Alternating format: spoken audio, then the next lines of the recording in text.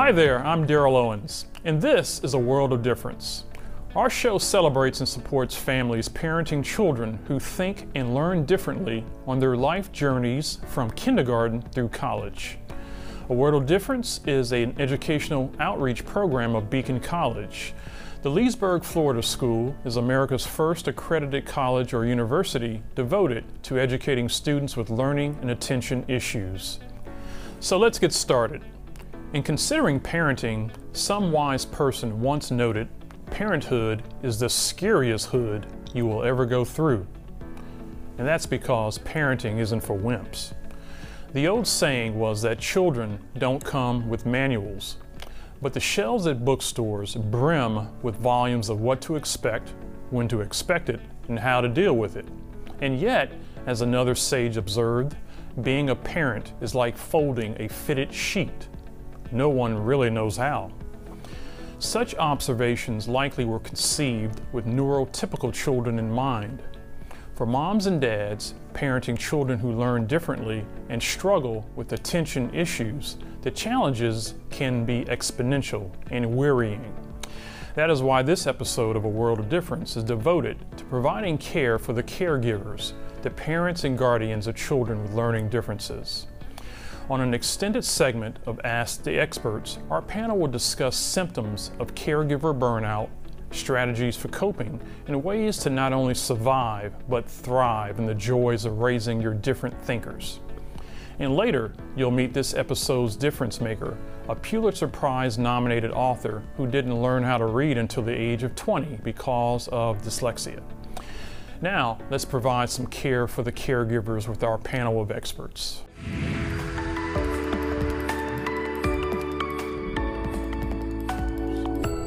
Dr. Robert Brooks is currently on the faculty of Harvard Medical School and is the former director of the Department of Psychology at McLean Hospital, a private psychiatric hospital. He has authored, co-edited, or co-authored 18 books, including Tenacity in Children, Nurturing the 7 Instincts for Lifetime Success. Dr. Whitney Caceres is a private practice pediatrician and the author of The Working Mom Blueprint, Winning at Parenting Without Losing Yourself. She also operates modernmommydoc.com. Dr. Oksana Haggerty is an educational and developmental psychologist who serves as a learning specialist and a director of the Center for Student Success at Beacon College in Leesburg, Florida. She specializes in academic support, cognitive abilities, learning disability interventions, and educational and developmental psychology.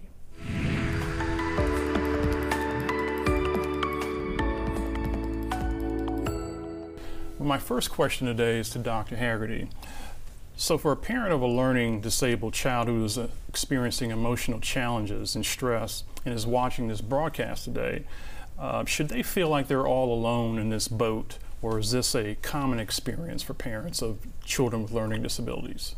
Well, unfortunately, that's a very common experience. And not only among the parents of children with learning disabilities, but among parents nowadays in general, because we're talking about Gen Z, and we know this is the most protected, surveilled, supervised population of children we've ever had. And behaviorally, the attempt to control something is a sign of anxiety. So to me, we do deal with parents who are generally very anxious, and they want to do as much as they can to make sure that their kids are fine. Whether it's good for the kid or not, it's a question remains to be answered. But yes, I would say that generally parents are quite anxious nowadays, and parents of children with learning disabilities are not an exception at all.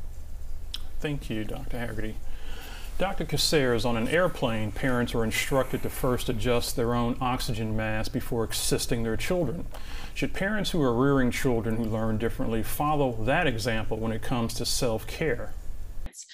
You know, when we are having a hard time as parents, when we're struggling, when we're stressed, when we are feeling burnt out or burning the candle at both ends, like I've had the experience of doing with my own child who's in this position, it makes it so, our kids, they pick up on that mental health state that we're in.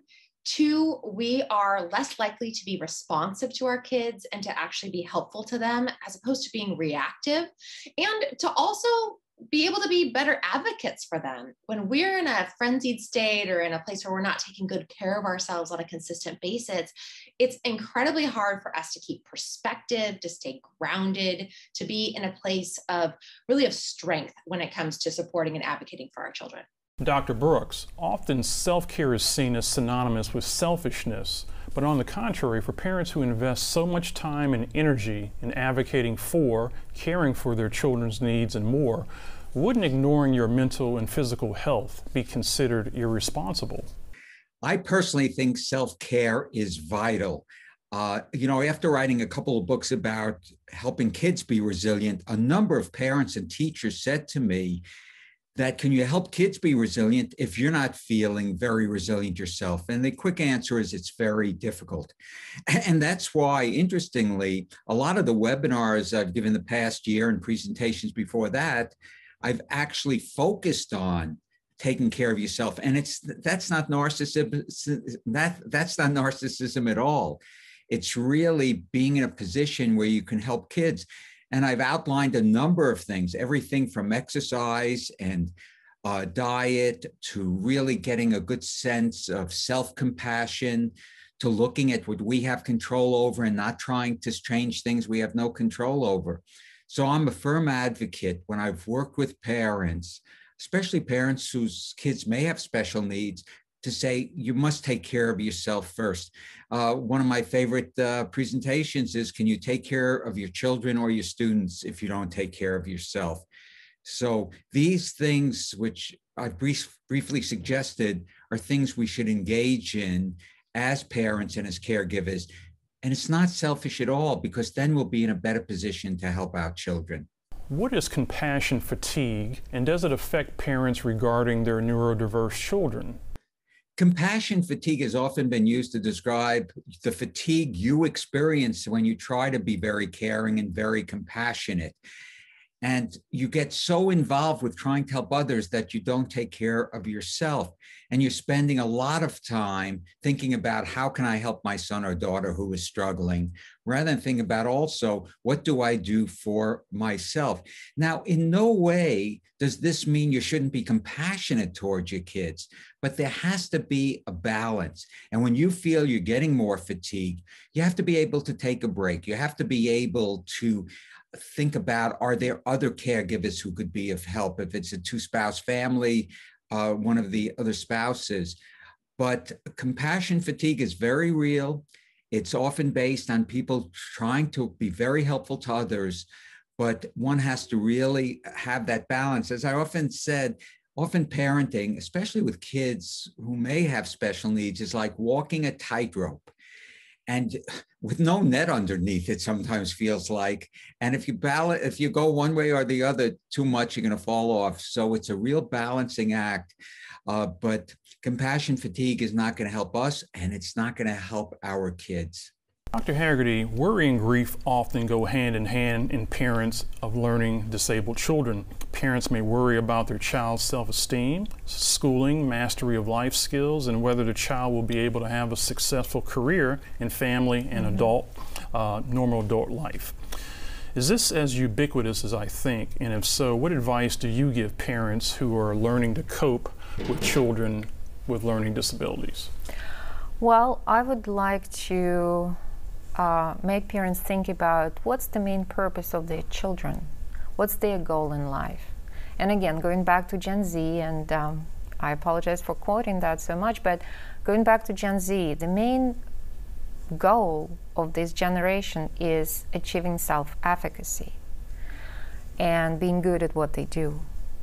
So parents, knowing that, need to find ways to help their kids be good at what they do. And these goals need to be realistic, they need to be tangible, they need to be measurable. So if they all come up with an idea, with a goal that can be achieved, then both parent and the child can feel better, and it will decrease anxiety and depression and the feeling of not belonging, feeling of not succeeding, and in the end will make everybody feel better. Thank you, Dr. Haggerty. Dr. Caceres, how important is it for parents of children who learn differently to ask for and accept help? One of the most important things you can do when you are a parent of a child who learns differently or who is neurodiverse is to accept help. It's to be vulnerable to other people who get it. Not every single person is going to get it. So you have to build that tribe around you of people who understand you. Sometimes it can be parents of children who are similar to yours, or it can be health professionals who are specifically trained in coming alongside parents who have kiddos like yours. Or it can be just a family member or a friend who you feel like doesn't cause you shame or make you feel guilty or make you feel like you're weird for the parenting styles maybe you need to use with your unique child who's maybe differently wired. But asking for help in whatever form or function that it takes is incredibly critical. You cannot do this alone. And the more that as parents, we approach taking care of our children as kind of this idea of we're a lone ranger, we're a lone cowboy, and we're just going to put in the work, put in the work, put in the work. What happens is over time, we build resentment. And then again, we have kind of like an Instapot. There's no valve or no pressure release for that stress that comes out for that hard work we're putting in. And then usually we end up kind of exploding all over the place with our emotions or with our stress. And so getting help from other people, that allows it to take the burden off of us to reduce our own resentment and to be more effective as parents and as individuals. Dr. Brooks, how important is it to remain socially connected or to find support through local caregiver support groups for these parents? Almost any study that's been done about resilience, social support is critical. Connections with other people are vital. As a matter of fact, what your question brings up is years and years ago now, it seems like, I was speaking to parents of kids with special needs. And before I spoke with them, I gave out a questionnaire to be filled out anonymously. And one of the questions was, in your journey with a child with special needs, what have you found is most helpful? The number one response, Daryl, was a support group. Meeting with other parents who also have experienced raising a child, with challenges. A matter of fact, I'm smiling because a couple of people didn't want me to take it personally. They said, not that psychologists don't help, Dr. Brooks, but support groups are very helpful. That is why I say to reach out to groups that already exist, to speak with people who have already experienced some of what you're experiencing right now. That firsthand experience is so vital. And we know social connections help us to be more resilient. Study after study shows to be resilient, you need people in your life who are supportive, and you also then can be supportive back to others. Do parents who are raising children with learning disabilities or LD need to practice letting go? So I talk to moms all the time on my platform, Modern Mommy Doc, about this idea, but it's true for all parents and especially children with learning disabilities or differences. We can't control every single thing that happens in our lives. We've learned that this past year, right? If nothing else, we've learned that there are factors that are definitely out of our hands. And when it comes to our children, there are factors that we can't control for them either. I can't control for my child who gets very dysregulated easily if she will be upset every single time if I don't take her to the store she wants to go to, or doesn't get to watch the show that she wants to watch at that moment. There are times where I have to set limits that I know are going to cause problems for her, and I can't control that. All I can control is the way that I approach her and the way that I respond to her. And that is a lesson for our lives in general as parents, is that there are some things we're going to have to just let go. We're going to have to release, be it potentially our schedules and what we're able to do there, maybe our social interactions with other parents, maybe the fact that we're not able to be a perfect parent, a positive parent at all times. Right? Maybe the fact that our houses won't look exactly the way that we want them to do in terms of mess or in terms of organization, because we're trying to focus on the things that actually do matter. When I talk to people about letting go, I say, you're saying no to something that is of no value or little value to you, or that you can't control, because you're saying yes to what is the most valuable to you. Your connection with your kids, your child's advancement and them reaching their full potential in whatever way that looks like for them, and your wholeness and wellness as a parent. So this last question is for all the experts, and I'm going to start with Dr. Haggerty first, but what are some practical ways for parents of children with LD to ease stress and to take care of themselves too? My advice is to establish a loving distance. It's very important when a kid comes to you and with a problem, you just ask the kid to tell more about the problem, but don't jump to solve that problem. So try treating your child as a child of your best friend. You will listen to this child. You will probably feel very, Oh, you can start that again, I suppose. Yeah. Okay, all right. You will feel very, emotionally connected to the child, right? I wanted to say you will feel for that kid, but you won't jump to solve his problems. Mm-hmm. Okay. Okay. So my advice to parents is to establish a loving distance with your child, to be there for the child, to listen to them, but not jump to solve their problems. Think about your child as a child of your best friend. That's a very good analogy to help know what to do.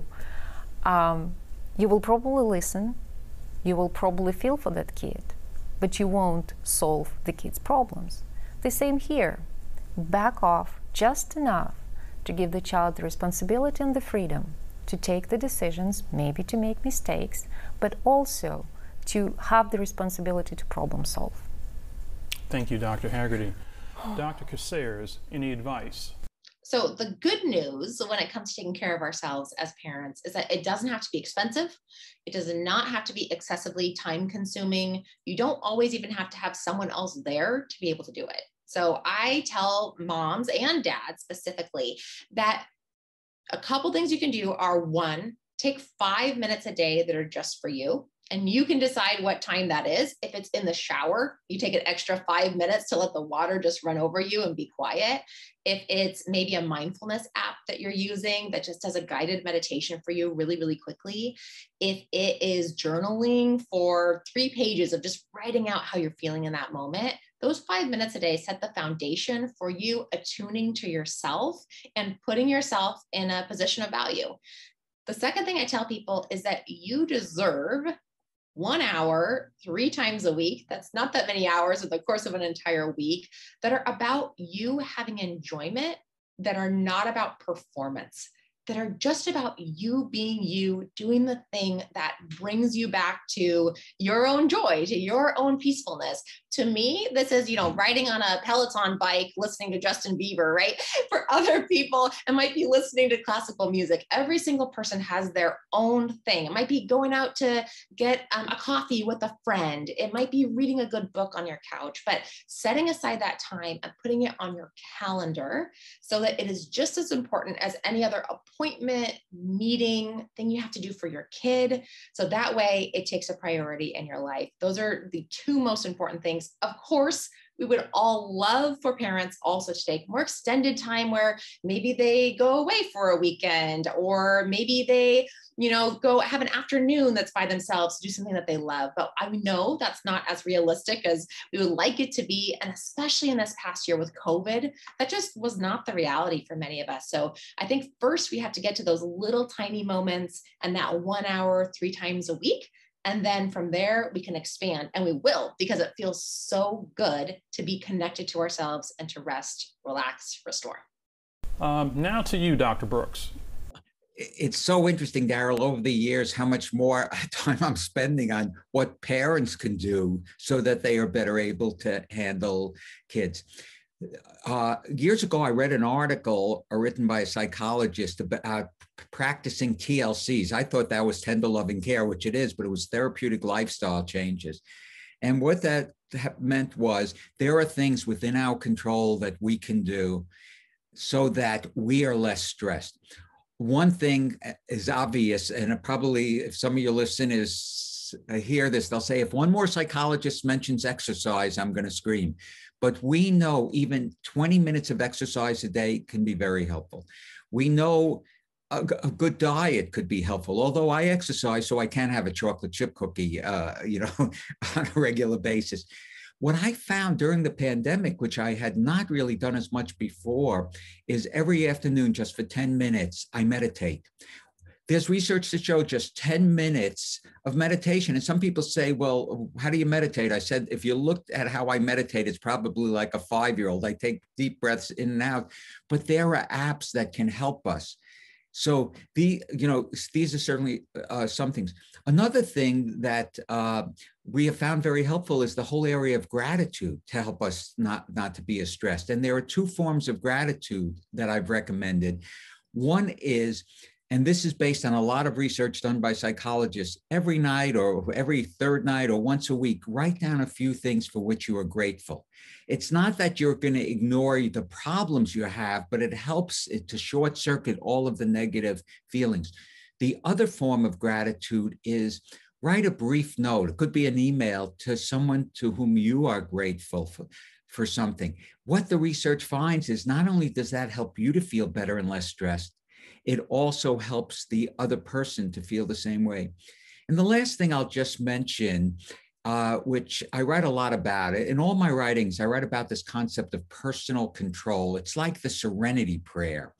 But what research on resilience has found is there are people who are resilient who can really let go of things they have no control over and focus on what they do.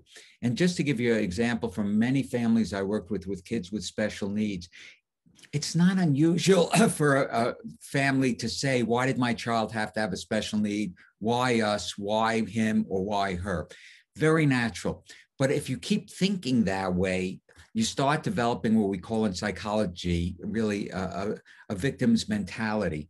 So what the research shows is both parents and kids, as they grow up, kids with special needs, do much better if they're able to say, and I know this isn't easy, yes, I have a learning difference, or yes, my son or daughter does. But now that we know that there are things we could do to help them with this, to find different ways for them to learn. Again, it's a shift in mindset. It's not always easy, because we know with a number of kids having a learning difference, having attentional problems, does add extra obstacles, to their lives. But if we could develop that attitude, we had no control over a child having this special need. What we have control over is our attitude and response to things.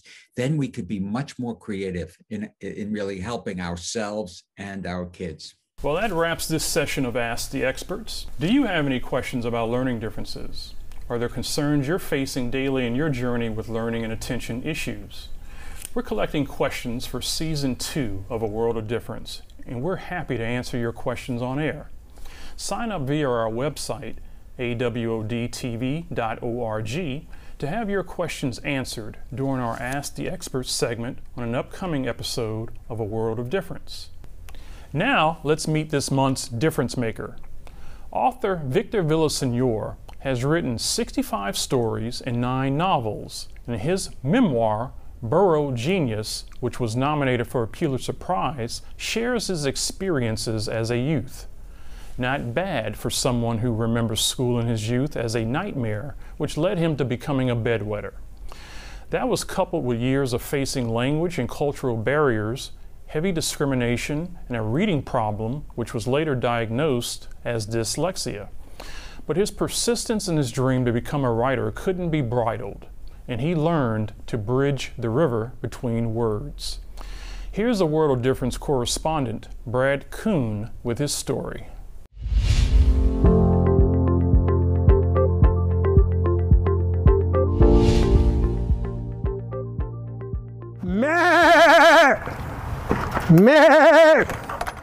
Meet Victor Villaseñor, a best-selling author who loves goats and hates bullies, and thinks the world would be better if people would admit that we're all a little bit loco.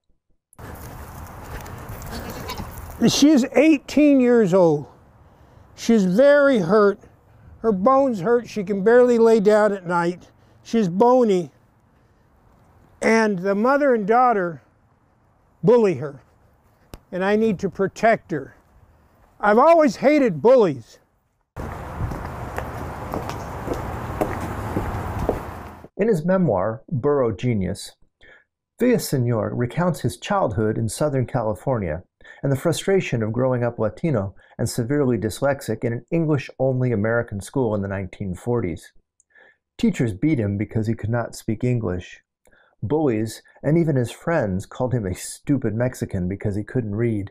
One great big guy bullied me. He was a junior in high school or something, and I was in the 8th grade. He'd bully me and bully me. He said, when you get into high school, I'm going to really get you. So the day I got into high school, I came and I said, all right, you're going to really get me. I'm ready. You're going to beat me, but I'm going to bite you, and I'm going to kick, and I'm going to scream. And he thought I was crazy. He said, come on, I'm going to bite you. And he backed away and said, you're crazy. I said, yes, I'm crazy, you big coward bully. And he never got near me again. And after that, you know what? Other people didn't get near me either. It's good to be crazy local. I went all through grammar school, high school, couldn't read. And I didn't get diagnosed until I got married and had children. And when I was 20 years old and I finally wanted to become a writer, I had a vision in Wyoming to become a writer, to write. Every culture has its own story. The Jews have the Bible, everybody has their own books. And I needed a book for my people, the Native Americans of the United States, that any story we tell about ourselves, we get ridiculed and called stupid Indians and savages and everything. So when I went back to my old high school teacher, Moffat, and said, I've decided that I need to become a great writer. What do I do? And he said, you're going to have to learn how to read. And I said, sir, you knew that all the time? He said, well, yeah. When you became a chess champion of the school and you solved math problems nobody else, we began to understand that you couldn't read. And I said, well, I can't do that. He said, yes, you can. If you can't read, you can memorize words. Start with 3rd grade books, with 3rd, 4th grade books, and memorize every word by writing it down 5, 6, 10 times, pressing down real hard so it goes engraves into your brain. Like when we turn on the light at home, our hand knows where the switch is before our brain. Well, your hand will know how to spell a word before mind will know. And so he said, try to learn 100 words a week. Keep going to the library, checking out books. And he said, once you get to a 7th grade level, you can start writing, because you only need a 7th grade level to become a great writer, because you'll be forced to keep things simple, and you have a very wonderful mind playing chess, so you're going to do well. So he guided me, and he told me how to wear a rubber band over my hand so that I wouldn't get cramps, and not to sit in a chair, to sit on a little bench and then get up and write and sit down and write. And he said it's going to take years and years. And he was right. It took 10 years, 265 rejections before I sold my first book. And he guided me. And then Mr. Ronald Kaiser, a pulp fiction writer, guided me. And between those two tough Germans, I became a writer. And I could have never done it without asking for help. Not being embarrassed, just ask for help. I learned how to read. I learned how to read. Then I started reading great books very slowly. It took me years to read one book that somebody else read. I read philosophy and books on psychology, and then I discovered novels. I didn't know anything about Steinbeck or Hemingway or any of those people. And then I started reading them, and then I said, well, when you write a good book, can take you out of your isolated existence and introduce you to these people, a good novel, and you become closer to them than your own family. And then they're your friends, and pretty soon all my best friends were books and characters in books, and then I started writing and acting like trying to copy them and learn from them. And finally, when I got published, My first book called A la Brava, which they changed to Macho, what happened? The LA Times compared it to the best of John Steinbeck. In my second book, Jury, was the front page of the New York Times book review and called Too Good to Be True. And I don't write one book once, I rewrite every page. Right now I'm working on 4 pages for 2 weeks. And before that I worked on 6 pages for a month and a half. And what a writer. He wrote 9 novels and 65 short stories and received 265 rejections, persevering before his first book, Macho, was published in 1991. Since then, he's published 16 books and founded a nonprofit promoting world peace. Burro Genius, which took him more than 40 years to finish and get published, was a finalist for a Pulitzer Prize, one of 3 of his works nominated for the prestigious award. Life is full of miracles, and every one of you kids that has difficulties, remember this: you are special. You are wonderful. Thank you for coming. For A World of Difference, I'm Brad Kuhn. Thanks for the story, Brad, and congratulations, Victor. Your story shows that children with learning differences need not close the book on success. And that brings us to the end of this episode of A World of Difference. How are we doing? Do you like what you're seeing? Are there learning disability issues you'd like us to cover? Are there some features you'd like us to present? Let us hear from you.